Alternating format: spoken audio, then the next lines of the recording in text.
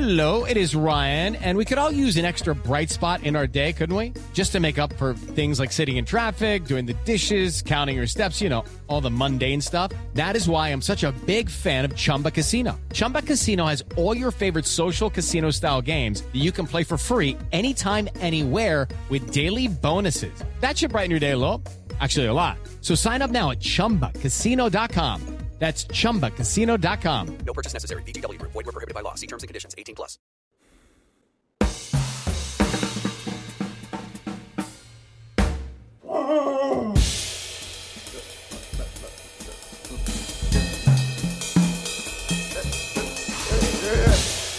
Ladies and gentlemen, can I please have your attention? Can you dig it?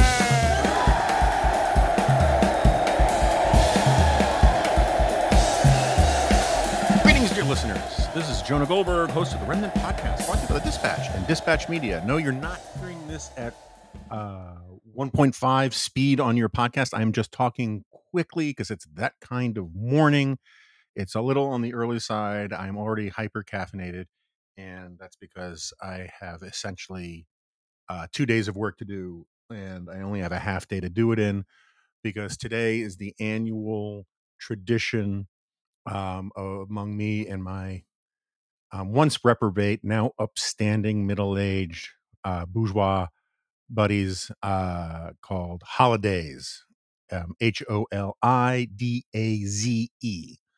And we've been, the core group, we're a bunch of guys. I guess I can name them. I don't want to sound like Matt Damon pretending to be Brett Kavanaugh on that SNL skit and giving shout outs to everybody. But the core guys were these guys I worked with when I was an RA and then a television producer in and around the American Enterprise Institute starting, dear God, almost 30 years ago.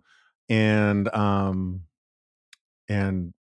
when we all kind of started to go our separate ways at the end of the 90s, beginning of the 2000s, we agreed. And then we were all starting to have kids. We got married. Actually, we got married, then we had kids. We tried to do it in the success sequence order.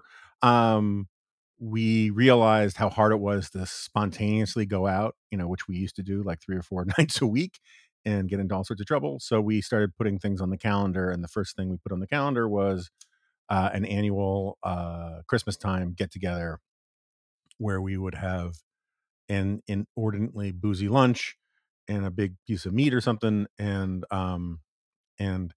it's really kind of, I wish there was some sort of videographer for it because, when we first started doing it, we would spill out of the Palm or wherever we first started doing it. Some of these places don't even exist anymore.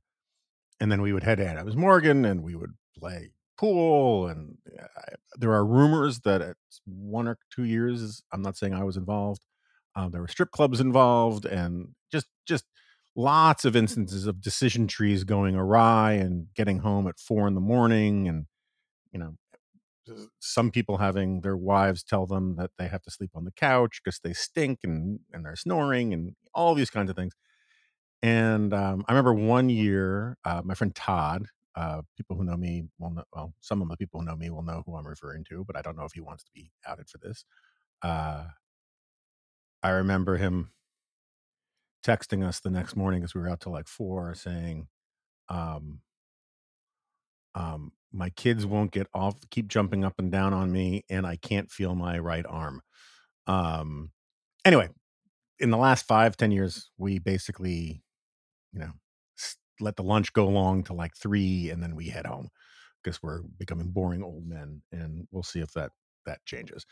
But anyway, it's a command performance. I gotta go. I gotta be there, and it's not like I'm super productive after the day drinking begins. And as much as I joke about how you can't say you've been drinking all day unless you start in the morning, I'm really not a big day drinker.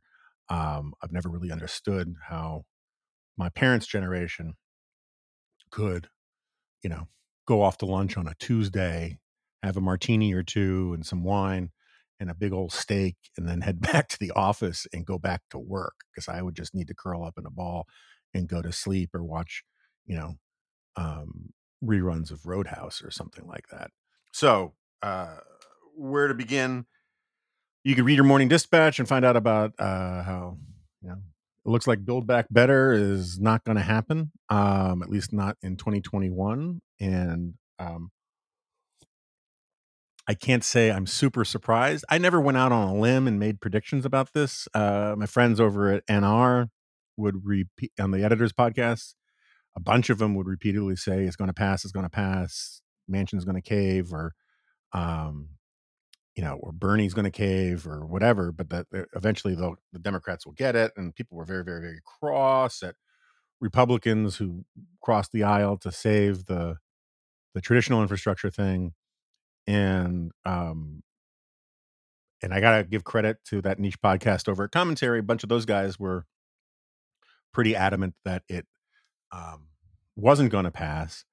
I always was sort of in one of these kind of like, I think both sides make plausible arguments, and if one group is saying it makes a very plausible case for X, and another group is saying makes a very plausible case for not X, the better course of action is to simply be um, agnostic about it and not make a prediction one way or the other.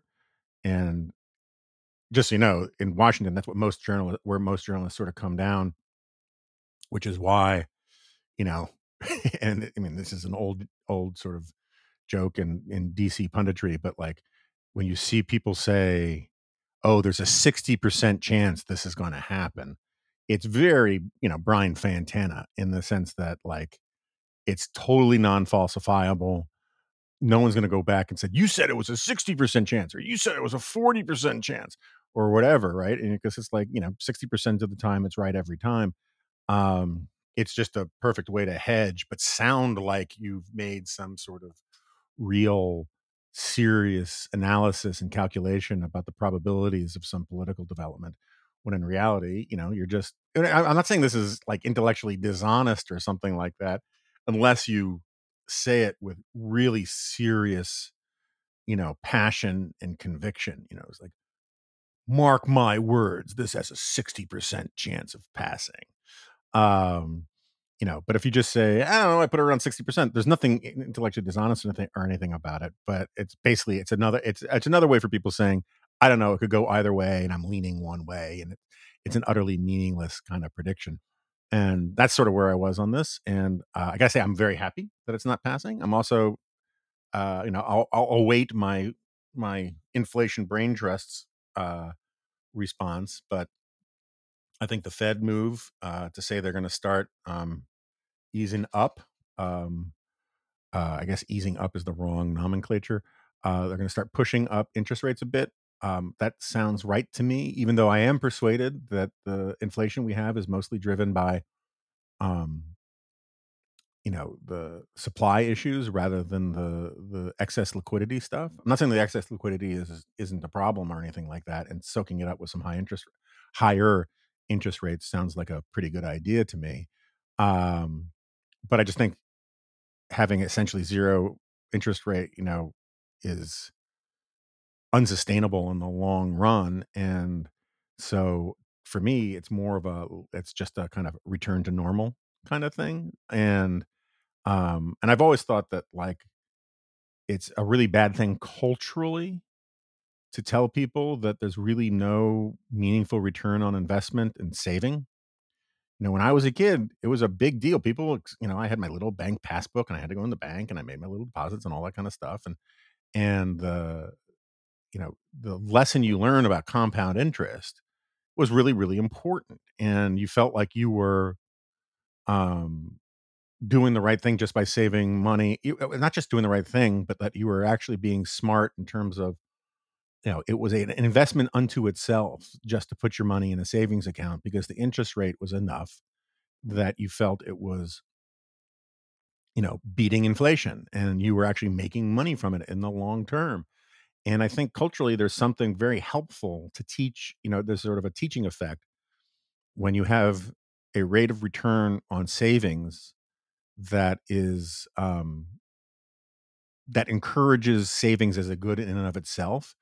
I totally get. I'm in the stock market. I get why people want to encourage people to put their stuff into 401ks and mutual funds and all that. And people should consult your financial advisor. But I just think that, like, for old people, for retirees, having slightly higher interest rates, not crazy high interest rates, but is a good thing. People who don't want the risk of being in the stock market. They want to buy some bonds. They want to get a return. I think we've spent the last 15 years or so screwing a lot of people who used to rely on that kind of thing. And so anyway, I think it's a good thing. But I am open on things like interest rates and all that. I am always open to correction. And the amazing thing is, so many people are eager to correct me. So, and they do it from all the different directions. So that's all fine.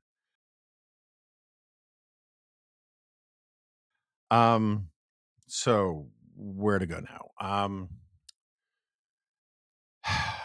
So I try to avoid talking about what I'm going to write about in the G file, because then, I don't know if it bothers many people, but the people it does bother, I hear from, and they're like, "Hey, I read this. I don't want to hear you repeat the same thing here, especially when they're sort of back to back." And I get it; it makes some sense. But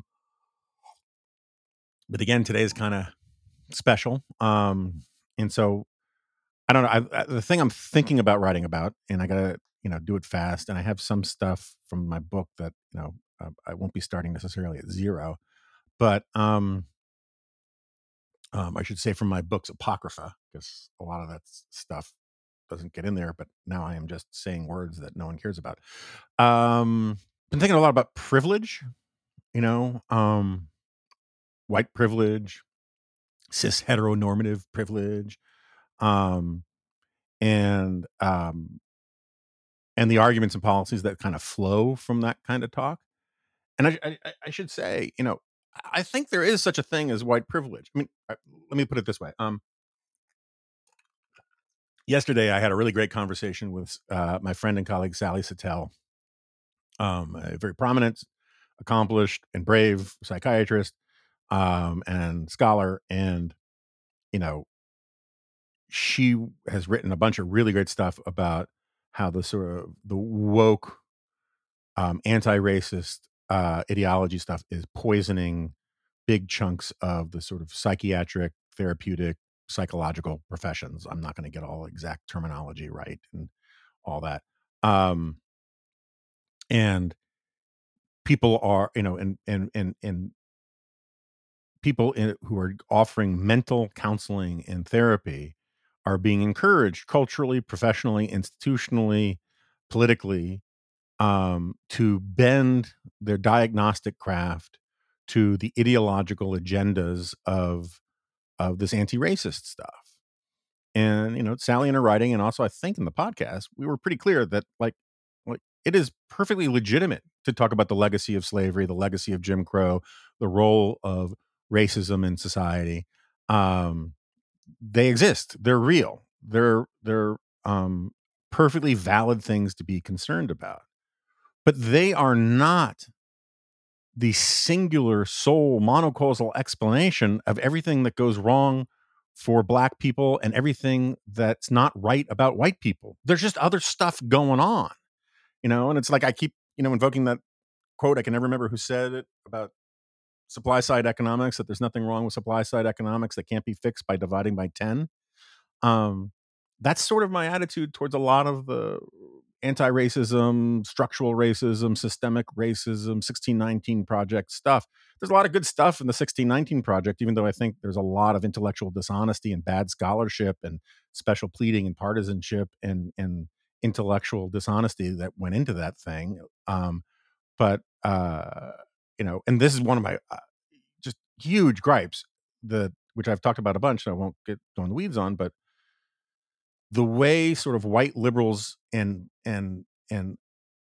other sort of progressives on TV, when they denounce conservative pushback on things like critical race theory or the 1619 Project, is their standard argument or talking point is to say, oh, conservatives don't want to teach slavery, don't want to talk about racism, as if until in the last 18 months with the rise of this critical race theory and anti-racism stuff and Ibram Kendi and all of that and this new push to do all this stuff, as if like this stuff hasn't been taught and discussed for decades. I mean, decades.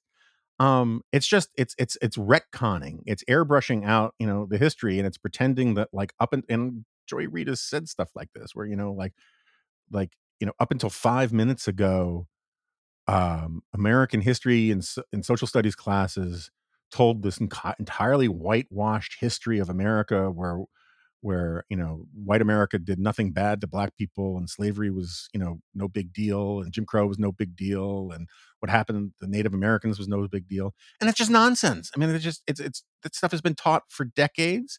I guarantee you can go back and find thoughtful essays from serious non sort of crazy right wingers about how that stuff was being taught too much and to the exclusion of other important things 30 years ago.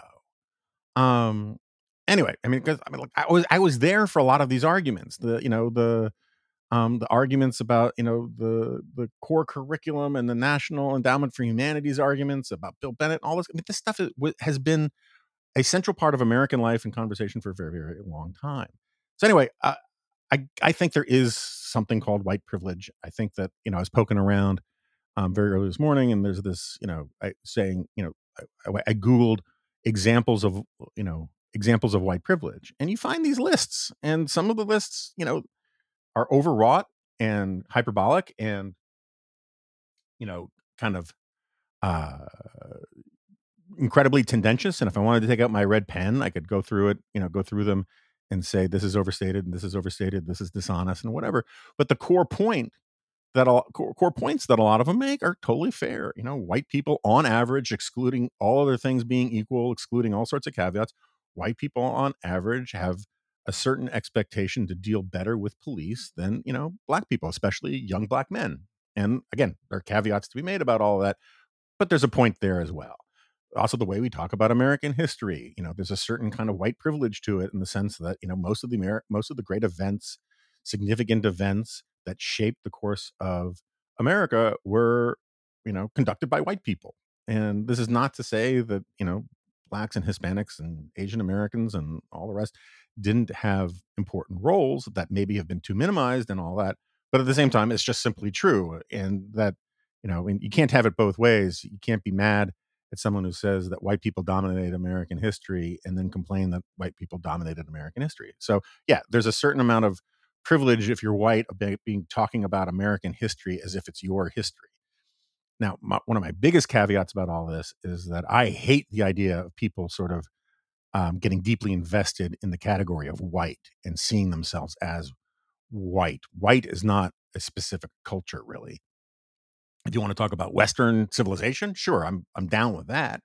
But there are a lot of hues and variations in melanin content in Western civilization. White is a total abstraction.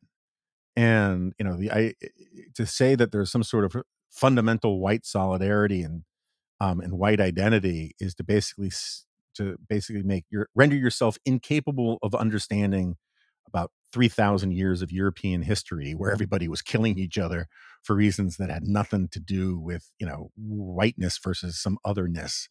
But anyway, I think there are plausible, defensible propositions that are way too exaggerated about what constitutes white privilege and that kind of thing. My problem is that there are just all sorts of other kinds of privilege in this society, and in any society. One of the things I'm sort of fascinated by are sumptuary laws. And for those you don't know, a sumptuary law was basically just a law that dictated what kind of clothes you could wear, what kind of food you could eat, basically almost all of the signifiers of your social station.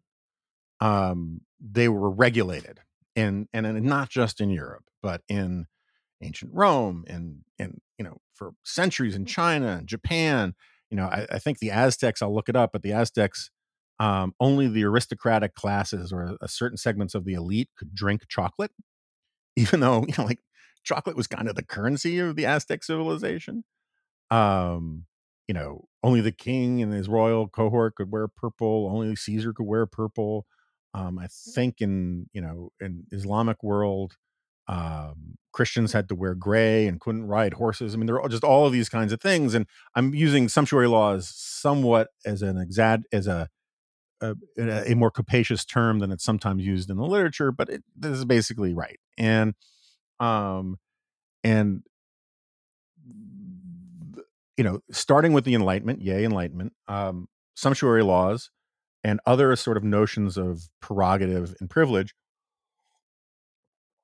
start being removed from the formal laws, and in North America, this happened really fast. And of course, lamentably, one of the last holdovers of that old world way of thinking, um, specifically slavery and Jim Crow, lasted way, way too long in North America. But we got rid of titles of nobility. We got rid of, all sorts of, um, you know, formal regulations that kept people on their rung of the social ladder.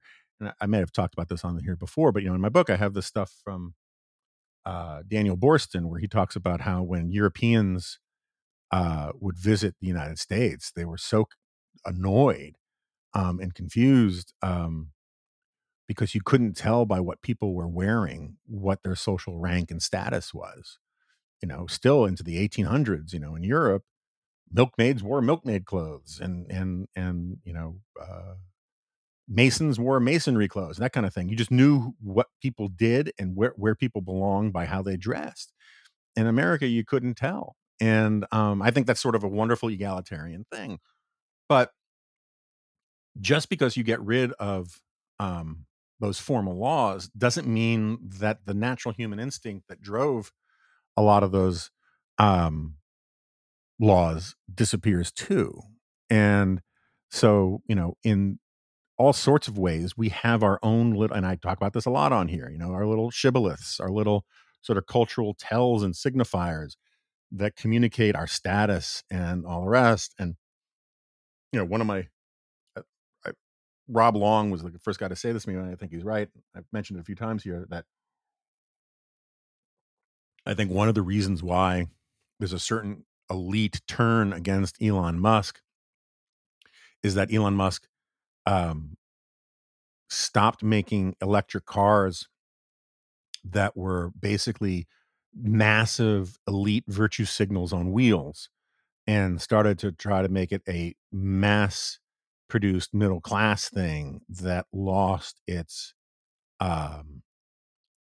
its virtue signaling, that made these cars kind of lose their virtue signaling power.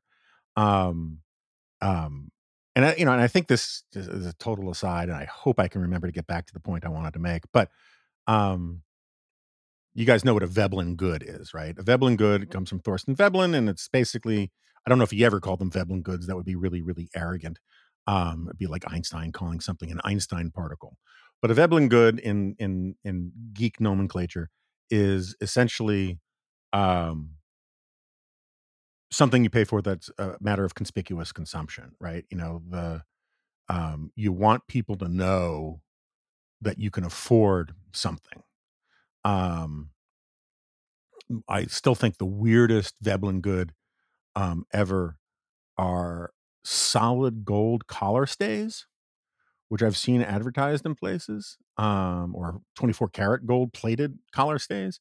Um, you know, for you slacker kids today um, in your tracksuits or whatever the hell you wear, uh, dress shirts that aren't button down collars, which are technically the only ones you're supposed to wear with a suit. You're not supposed to have a button down collar with a suit. Not that I give a rat's ass, but uh, you usually get these little plastic stays that you put in the collar to keep it from like curling up and being straight and crisp. And the idea of spending, you know, I can't remember how much it cost. It was like $100, $200 for gold collar stays. I was like, who are you trying to impress? I think by definition, you got to start giving more money to charity if you're buying gold collar states. I get gold watches, whatever. But anyway, a Veblen good is just simply shown off, essentially. It's to let people know that you have all this money. And I always remember how I had a professor once who explained how Porsche came out with a low end affordable Porsche that was, for the common man, a Porsche for the common man kind of thing. And it did terribly because people wanted the people who bought Porsches wanted to signal that they could afford an expensive Porsche. They weren't buying the brand name, they were buying the price tag in effect. And the same professor, actually, now that I remember it, it was actually when I was on the board of trustees in my college, and she was talking about college tuition pricing. And I think this is still true, but I know it was true that was it Bennington College, it's the most expensive liberal arts college in America, and or at least it was.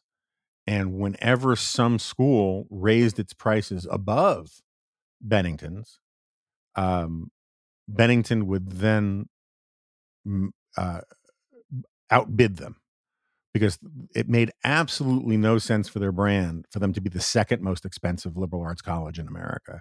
There are certain sort of like, rich doctors and hedge fund guys out there who like to brag on the golf course about, of course, their kid had to pick the most expensive college in America. It's just less fun to brag about the second most expensive college in America. And the point is that because of the Veblen good aspect of conspicuous consumption, Bennington actually made more money raising its price to be the most expensive because that's was part of their brand. And I think that there's on the left, when I mean left, I don't necessarily mean Bernie Sanders. I mean, Bernie Sanders doesn't think there should be more than a half dozen kinds of deodorant, which is a good, classic, meaty, old school Marxist kind of thing, which I kind of half admire. But among the sort of cultural elite, I think that there's a Venn diagram to be done overlapping between um, Veblen-esque conspicuous consumption and virtue signaling. And if you can afford to pay crazy amounts of money to show that you are right with climate change and all that kind of stuff, I strongly suspect that for some group of people, it is less about fighting climate change and more about uh, buying respect and virtue signaling by conspicuous consumption.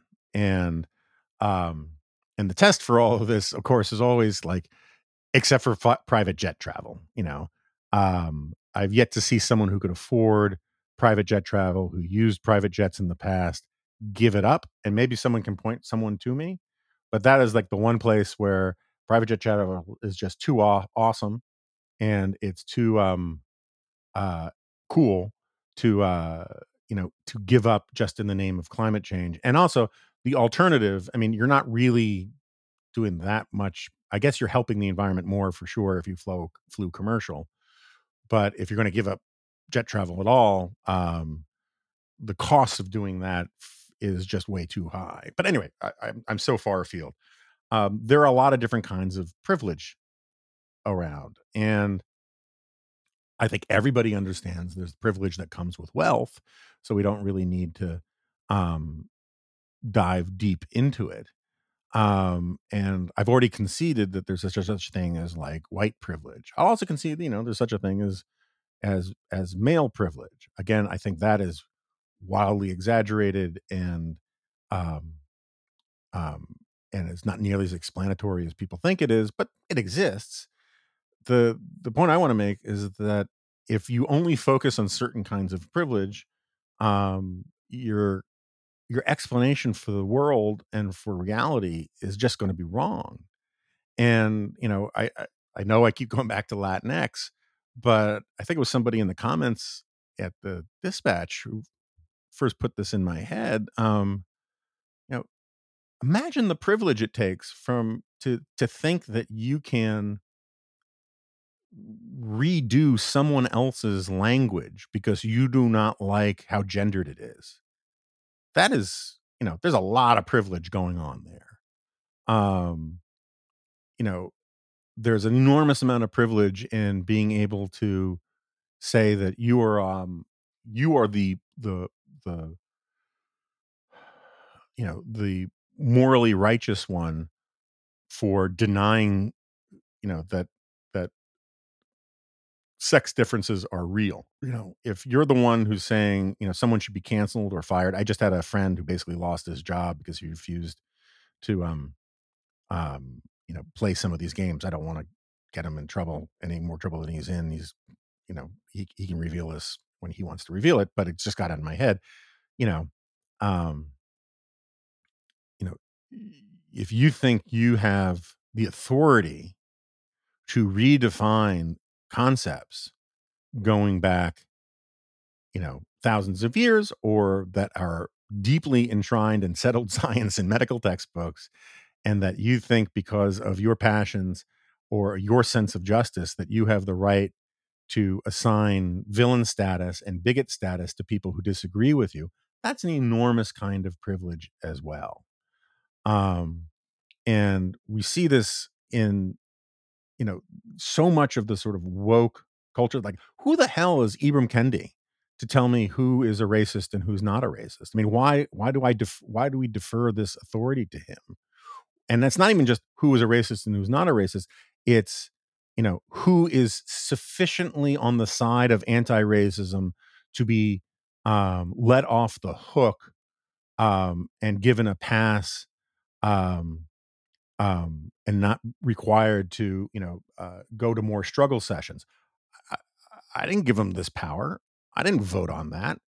Um, and I'm not saying he has legal formalized power, but this is my point: is that society creates all of these sort of different forms of status and privilege that are contesting against each other, that are vying for intellectual or moral dominance in the sort of marketplace of ideas.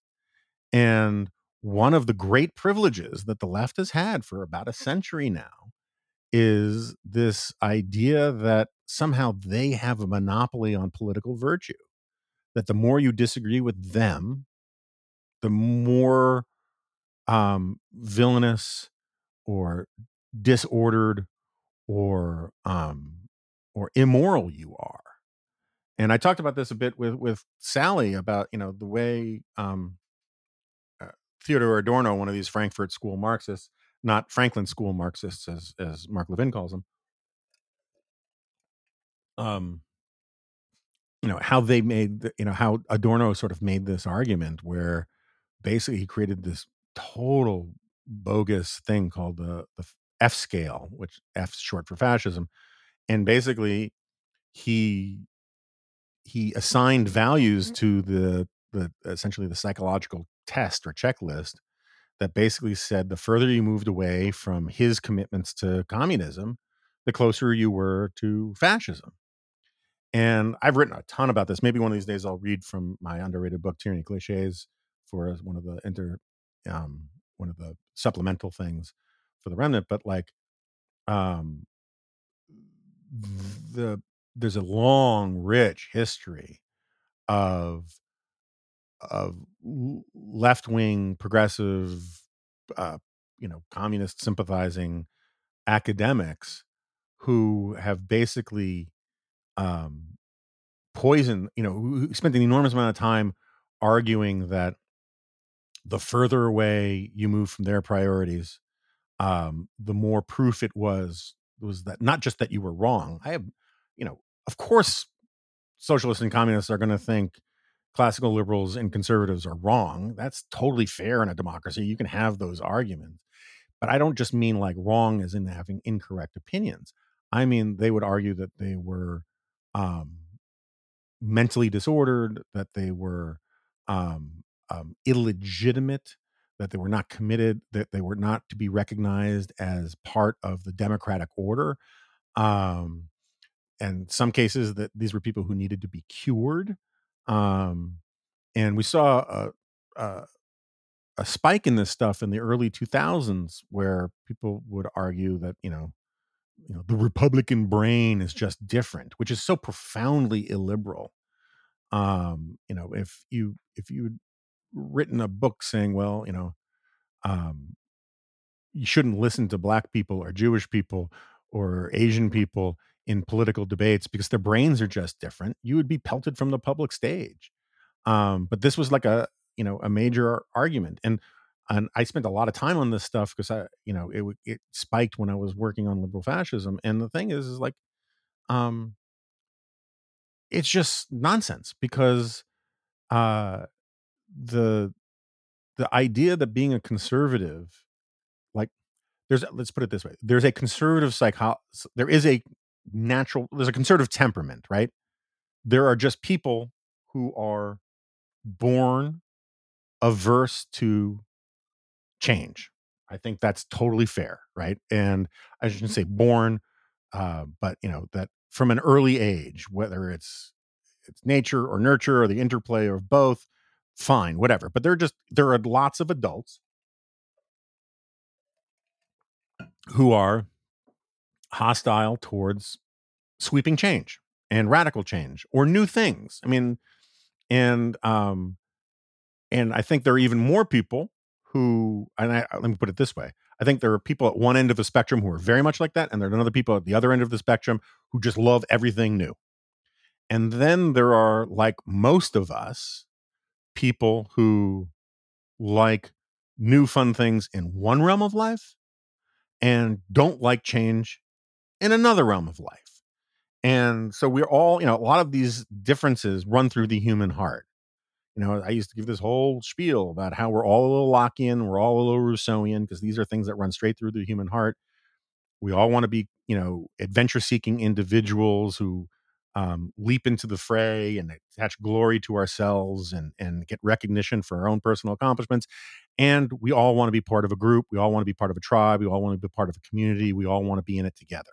Those are natural things that speak to differences in ideological points of view, but they also speak to conflicts within every human soul, because that's just how we're wired.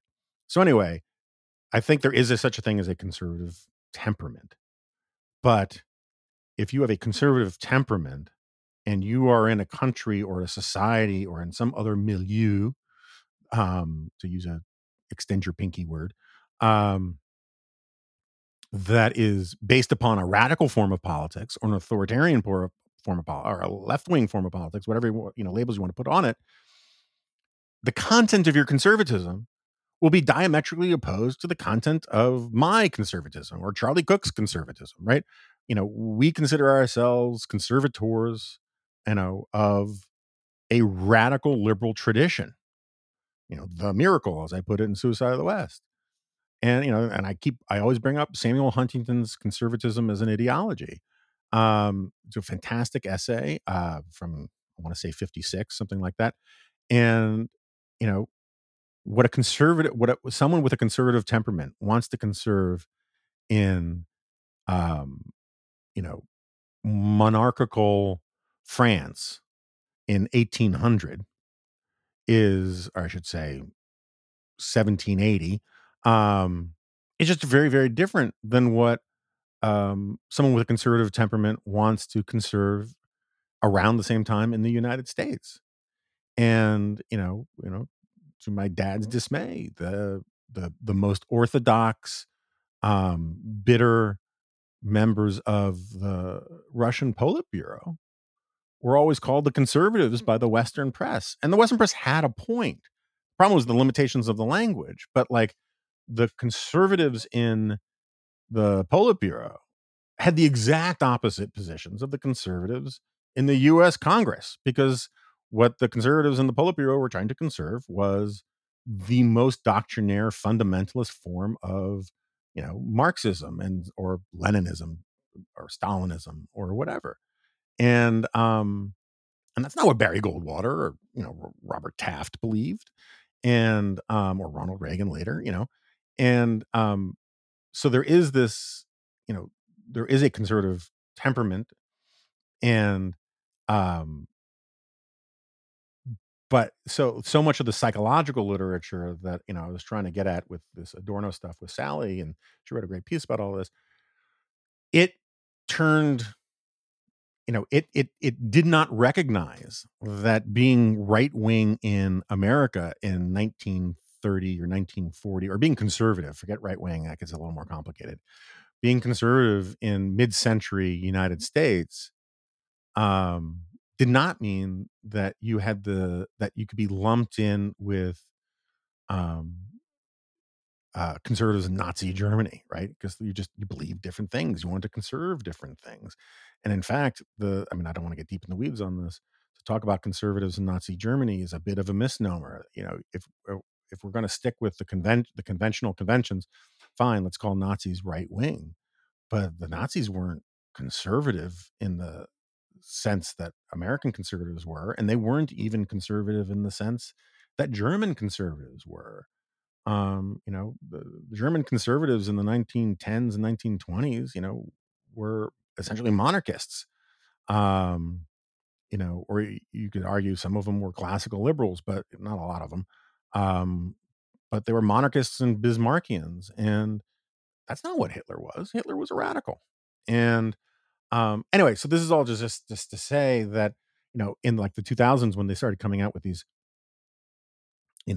things about the Republican brain, I probably can go back and find some of the stuff that I wrote about it back in the time.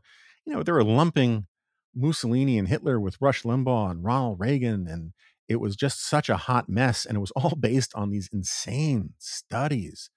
These really dumb small studies where, like, they would get college students in a lab, and they would ask them to watch a screen and hit an M key every time they saw an M across the screen. But if they saw a W across the screen, they were supposed to do something else. And by the discomfort that they had with this, exercise, they concluded that some of these people were conservative. And then, you know, uh, you know, dot, dot, dot, dot, yada, yada, yada.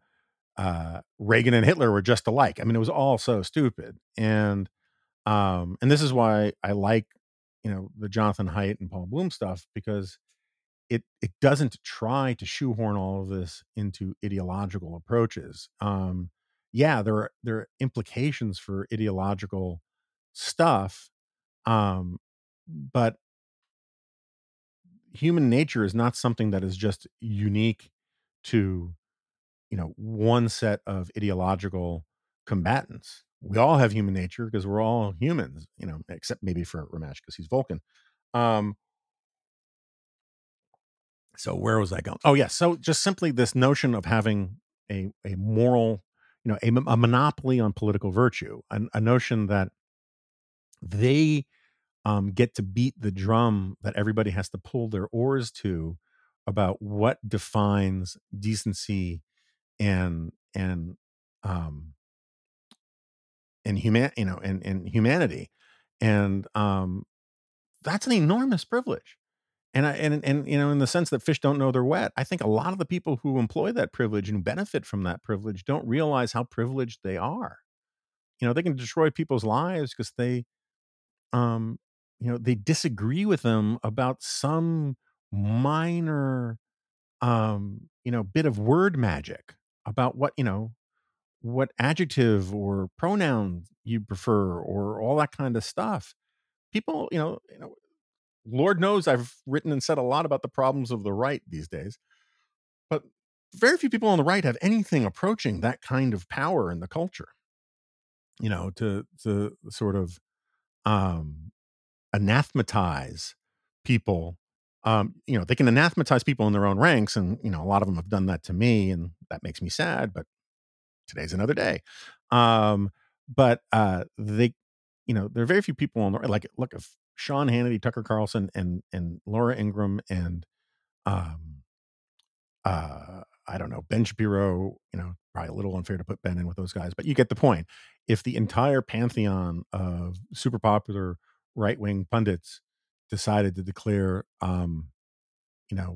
somebody was bad, the only people who are listening are the only people who will sort of act on that are the sort of shock troops of the very online right-wing world.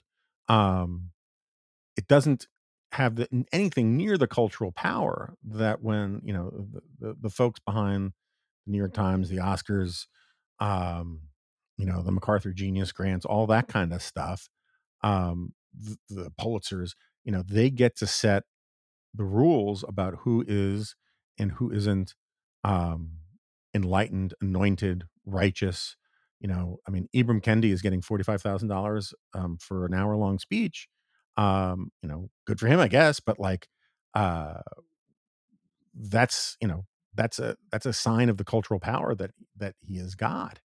And I just think that there's an enormous amount of there are all sorts of other kinds of privilege, and that's what offended me so much about the stuff that Sally was talking about is that um there's an enormous amount of privilege that lets you say to somebody, I know I know what all of your problems are, and they really have nothing to do with what you think they are or what your wants and desires are or any of your own experiences, because you are essentially an indistinguishable part of some larger demographic blob that I've already made all my judgments about. And so you are a victim of white supremacy, or you are a culprit and a villain because of your white supremacy. And you must do what I say you should do, because I've got you pegged, because I all I need to know about you is essentially the color of your skin or your gender or whatever. That's how kings think, like when the king is hearing redress from, petitions from peasants, they're all the same thing. Peasants are interchangeable minds of a king. If you think that you know everything that you need to know about somebody because of the color of their skin or their social economic status, or just their income or whatever, um, and you get to act on it without being called on it, uh, that's an enormous privilege that most of us don't have and that none of us should have. And that was sort of getting at my point about, psychiatry and psychology, um, whatever their limitations, and I certainly think there are limitations. Um, if you don't actually deal with the person, if you don't actually deal with the reality of the patient in front of you, it's just flatly, it's unethical, it's malpractice, it's evil. If you're starting to bring in and we can see this in other eras. It's so funny how this stuff, as I always keep writing about, these, the specifics are all new, but the dynamics are all old. We've seen these kinds of things countless times before, and so, there were eras when, um, sort of Marxism was heavily influencing things like psychiatry and psychology. And, we now look back on it and think, gosh, that was so ideological. That was crazy. Um, but when you're in the middle of one of these moral panics and you're a participant in it rather than outside the fishbowl looking in, you don't see it that way. You think that, okay, we've now found the Rosetta Stone that explains all the problems in the universe, including the problems with this guy who comes into my office and has anxiety, and you have all the ready-made answers before the person opens their mouth. Now, of course, I am wildly oversimplifying the reality of what we're talking about here, but you get the point. The idea of bringing in sweeping social ideological movements into the examination room is illiberal. We'll just leave it there. So where else to talk about? Oh, well, since we're talking about privilege, I love this story. I don't know how much it matters to people outside DC, but in DC there's um a bookstore called Politics and Prose. And it's a good bookstore. It's an independent bookstore. It's your classic um, you know, liberal bookstore. Um, they do all sorts of events there.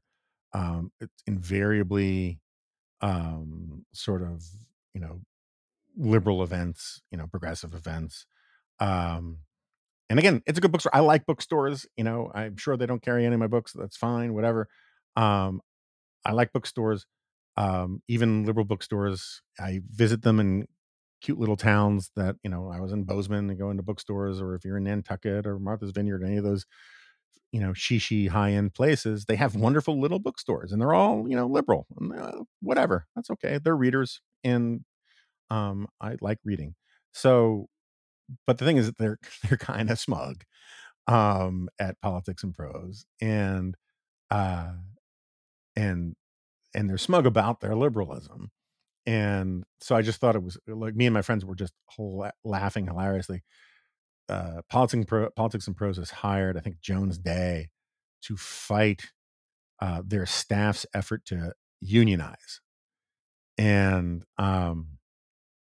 I just think it's hilarious. And it's a really good another example of privilege where, when non-liberal or leftist institutions fight unionization, everyone gets to beat up on them. And this is proof of, the evils of corporate this and capitalism that. But when, left-wing institutions refuse to unionize or fight unionization, um, it's just it just doesn't get the attention or the oxygen it would. And the best example of this was what's his name, Michael Moore, who was just a vicious, nasty, horrible boss to his own people, according to a bunch of pieces. But because he was on the right side of the sort of left wing Popular Front stuff, it just didn't get the attention that it would. Even though he was like literally making movies like that Roger and Me and that kind of stuff about how terrible it was about the decline of unionized labor in the United States, and he was refusing to let and firing people and doing all sorts of stuff to prevent his own company from unionizing. And I love it. You know, I don't think I personally have no problem unless you're like running a dangerous coal mine or a um uh you know some terrible meat packing plant with low safety standards and that kind of stuff. I got zero problem with owners of a business trying to keep it from the staff from unionizing. Zero. I mean, literally zero problem with it. I also have close to zero problem with the staff trying to unionize, although, they better not try to dispatch. No, I don't know. They can give it a try. But my point is like, uh, if you try to, private sector unions, I've come around on to a certain extent. I still think there's a lot of corruption in them, and there's, depending on the union and their history is, complicated, but there's a kind of a libertarian case for unionization in the sense that you have a property right in your own power. You have a civil right, a constitutional right to association and to making contracts. And if you and your coworkers can successfully petition your boss to say, we're going to collectively bargain for better this or whatever, I have got no problem with you trying to do that. I also have no problem with the owner saying no. And you're all fired. I mean, that doesn't bother me either. It's, this is business 101 as far as I'm concerned. So I got no problem with the all the grad student staffers at Politics and Prose trying to unionize, and I have no problem in principle with the owners being against it. I just think it's hilarious that the owners would not be on this side of the argument were it any other business in America but their own. At least that's how I see it. So what else? We are at 53 minutes. So what else? Oh, like, well, I mean, just one last thing on this privilege thing, because Harvard just announced that they're not going to do SATs, do standardized tests and all that. And it's of a piece with um this larger movement to get rid of objective metrics of performance and ability, so that it makes it easier to have proportional representation in your workforce or in your student population and all that kind of stuff. And uh, my friend Jay Nordlinger, on the Harvard Story, he quoted, it was on Twitter, he quoted Abby Thernstrom, who was a wonderful lady, um, about how the war on standardized tests is basically a dagger at the heart of Asian Americans. And I'm not going to get deep in the weeds about the discrimination against Asian Americans in higher education. I feel like I talk about it every week, but there's a certain privilege that comes with being able to say that you are a champion of people of color, that you are a foe of white supremacy, and that all of your admission policies are in service to that when you have special consideration for non-whites, and then you throw it all away when it comes to Asians, and you think you are exempt from charges of bigotry or hypocrisy for it. Like, if you could just get your partisan team membership out of it for a second and think about that, where you get to call people who disagree with the admissions policies for African Americans and for Hispanics in terms of preferential policies. Um, and you think about all of their arguments about how, how important diversity is, about how important, about how pernicious white supremacy is, and the legacy of this, and all that kind of stuff. And then when they're confronted with non-whites, um, doing everything that is required of them to get into their school, and they choose not to let them in large numbers because um, Asians do too well. Uh, there's an amazing amount of privilege that lets you say all that with a straight face and not get called to the carpet for it. Anyway, what was I gonna? Oh, so yeah, as some of you may have seen, we brought it out from behind the pay gate. I broke my sort of promise not to get deep into the Fox stuff, but I think the Mark Meadows text stuff was just so egregious and so infuriating. And the defenses from Laura um, and Sean were so ridiculous. And I went after Laura's defenses pretty hard in the piece. You can check it out. I did not expect it to get the play that it did. Um, uh, but I didn't get into like Sean's stuff. And I thought it was really interesting. So, like, one of my um, problems with how the opinion side of Fox um, is so dominant at Fox, particularly the primetime guys, is that they've weirdly internalized Donald Trump's sense of grievance and victimhood. Right? Donald Trump was the president of the United States, most powerful guy in the world, and yet he was always casting himself as a victim. He even said that he was a whiner, and he whines and whines until he wins. He would always say that, witch hunt, and that no president had ever been treated as unfairly as he had, and all this kind of stuff. And and he had some facts on his side for some specific complaints, but overall, he was just a whiny bitch about all of it, and and had a whole martyr complex, and so do Tucker and Laura and Sean in a lot of ways. I mean, Laura's a little better about this. She tries to be a little sunnier. I don't think she pulls it off all that well, but like Sean was talking about how the real scandal here is, or one of the real scandals here, was how his right to privacy was invaded. That it was outrageous that his texts to Mark Meadows were just spilled out into the public. And he was whining at the end of his shows, just handing it off to Laura about how um he can't use social media anymore, and he can't do stuff on Facebook, and it sucks, and yeah. And I don't even get the argument, about the right to privacy part of it. I mean, part of discovery about a riot, to ransack the Capitol, and you were texting the um, White House chief of staff to get them to stop, and the thing that makes you mad is that people found out that you did that? I mean, so, like, first of all, put the right to privacy thing about it is like well, now don't put it aside. Think about it this way.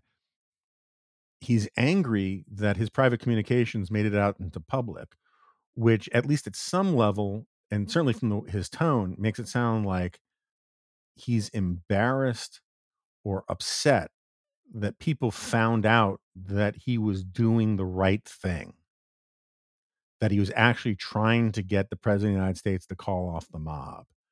And, look, I get it. If his text showed him, um, you know, talking dirty or sending junk texts or talking about how, he likes to dress up like a clown and um uh and you know date other clowns or whatever. I don't know. I mean, I'm trying to keep this at least PG. I can get, like privacy if it was not germane or anything like that, but like this thing is totally germane. And or I can totally see him being upset if like his text said, tell the president to hang tough. They're almost through the perimeter. They're going to get Pelosi, they're going to hang Pence. I can totally see why Sean would be upset about that got out into the public. But he's upset that the public found out that he was trying to get Trump to stop the mob. That's some weird shit.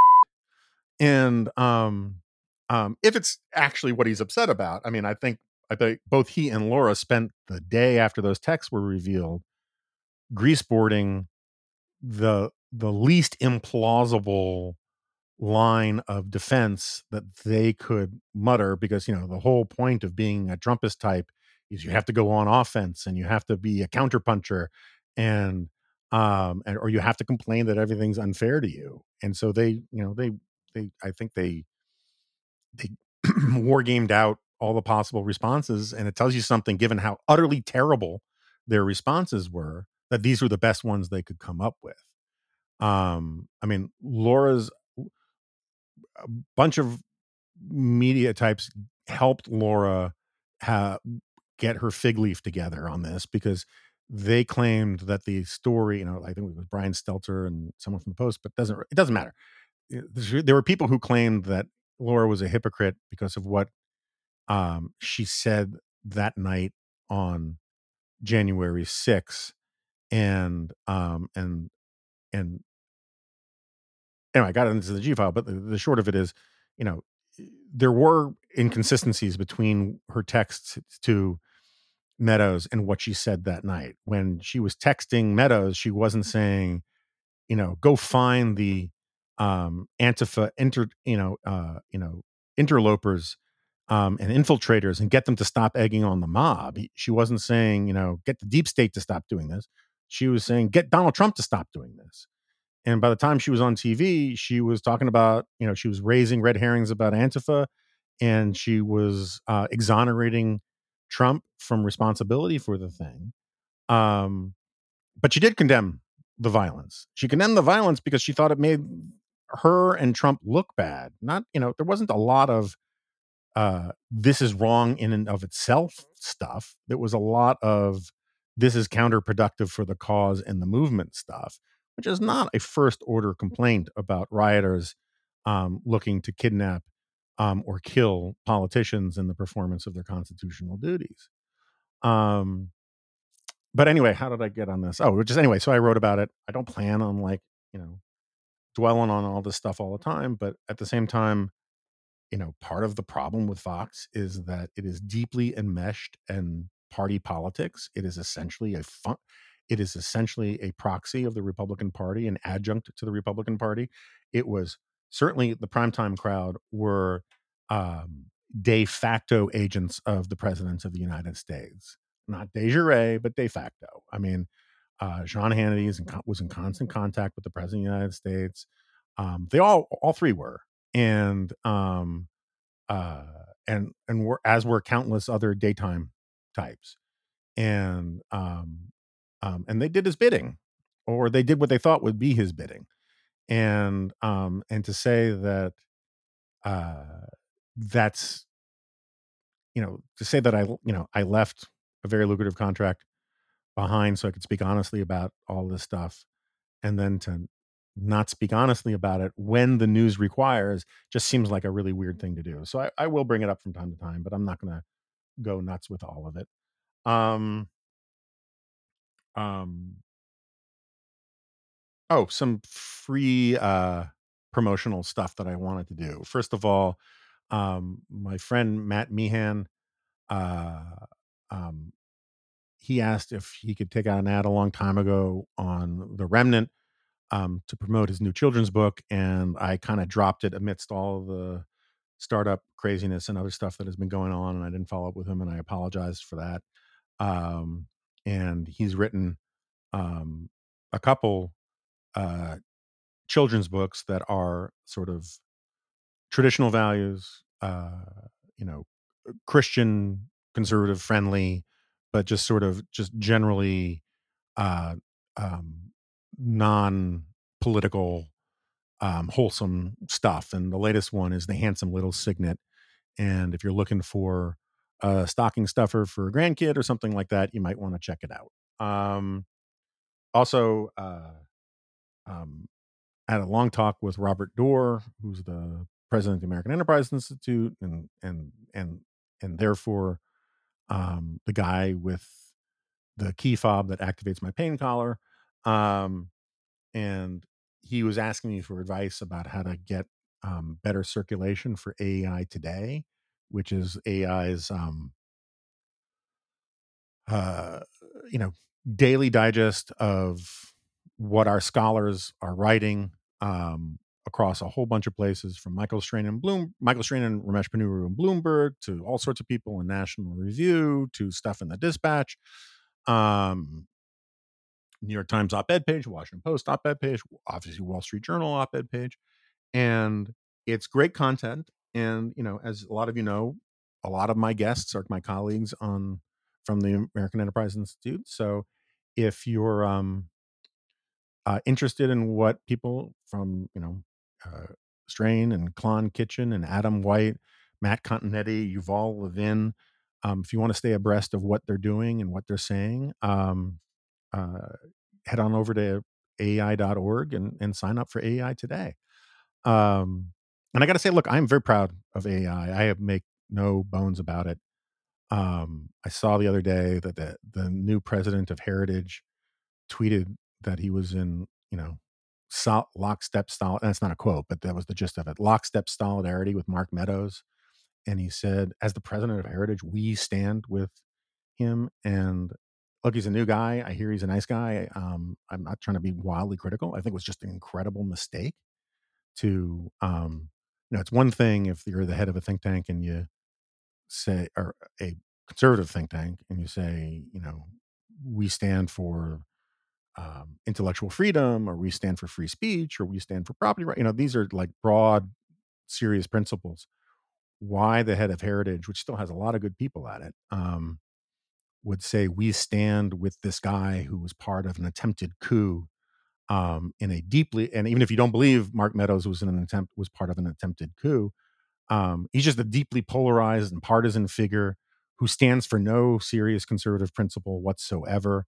And I just think it was a really bad misstep. And anyway, I didn't mean to get into a thing about Heritage. My only point is that, there are people I have colleagues at AI I disagree with and all that, but AI has maintained um, its dedication to scholarship and intellectual integrity better than an enormous number of other institutions over the last 5-10 years. And so I take that for what you will. If you think I'm just doing the bidding of the boss, that's fine. But uh, um, I will never apologize for, as long as AI stays the course, I will never apologize for sort of promoting it and supporting it and recommending that others follow what our gang does. And lastly, there's this little outfit called The Dispatch. Um, And, we try to spare our readers a lot of the promotional marketing stuff. We don't inundate you. I mean, I know we sent out to people who are on the free list a promotion for giving gift subscriptions, but you don't find pop-up ads. We don't beat you up with this stuff. We really want to respect your time. And, but it's a business. We are trying to do something really good and important, I think. And odds are that if you're a regular listener to this podcast or a regular reader of the Dispatch, you're inclined to agree. And so it would be great for us. The year is wrapping up. If you're not already a member yourself, you could, if you're not a member yourself, you should give yourself this holiday season a little present, or ask a loved one to give you a present of a gift subscription to the Dispatch. But if you know somebody who you think would like our stuff, who are philosophically aligned with what we're trying to do, or just intellectually curious about what we're trying to do, you can go to thedispatch.com/gift. That's thedispatch.com/gift. And you can get a 1 year for $100, or you can get 1 month for $10. Either way, you can cancel at any time. The gift subscriptions are emailed directly to the recipient. You can include a custom message. You can do the email delivery for, it can be scheduled for a specific date and time. So it can come first thing Christmas morning or whenever. And none of it will get stuck in the supply chain mess. It is impervious for the time being, at least, to inflation. And, again, we're not a 501c3 or anything like that. We're not asking for charity. We're just, but if you're on the bubble, we're asking for the benefit of the doubt that you give us a try, and that you err on the side of lending us a little support. Not charity, because you're going to get something that we think is of great value in return. And that's the actual product. But also, it's the cause that we're fighting for as well. And if you don't have anybody, if that's not persuasive or whatever, if you just think about it as a gift to us at the Dispatch, that you're getting a gift subscription for somebody, that's how we take it. And we're grateful for it. We're grateful to everybody out there. We've got an enormous amount of support and goodwill from a lot of wonderful people of late. I got an enormous amount of nasty hate mail and grief as well, but that seems to be the steady state sort of background radiation of my life. So that's okay. I'm around for one more remnant next week, I believe, and then we're going to go dark for a bit. And again, thank you to everybody out there. And I really have no memory of what I talked about this morning, so let me know if it was hot garbage. And if anybody has ideas for a wonderful present for a 18-year-old daughter, please drop me a line, because I've done sun shopping, but I need to do a lot more. And time is running out. So with that, thanks again to everybody. Again, it is thedispatch.com gift. It's not super complicated. Thedispatch.com gift. Thank you for listening. Thank you for the support. There's someone who sent me a big ass bottle of Jameson's. I forgot to write down the name. He's a friend of Ryan Brown, but thank you. It's been put to good use. It's not over. It's not done with yet, but thank you. And while I will never refuse gifts of brown liquor, if you haven't already sent one or purchased one for me, why don't you take a fraction of that money and buy a gift subscription to the Dispatch for somebody else? And with that, thanks so much to everyone, and I will see you next time.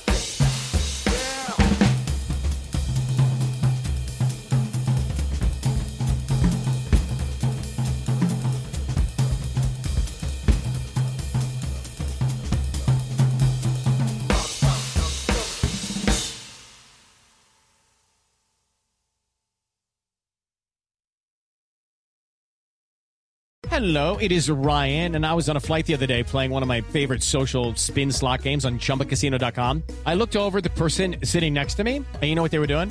They were also playing Chumba Casino. Coincidence? I think not. Everybody's loving having fun with it. Chumba Casino is home to hundreds of casino-style games that you can play for free anytime, anywhere, even at 30,000 feet. So sign up now at ChumbaCasino.com to claim your free welcome bonus. That's ChumbaCasino.com and live the Chumba life. No purchase necessary. VGW Group. Void where prohibited by law. See terms and conditions. 18+.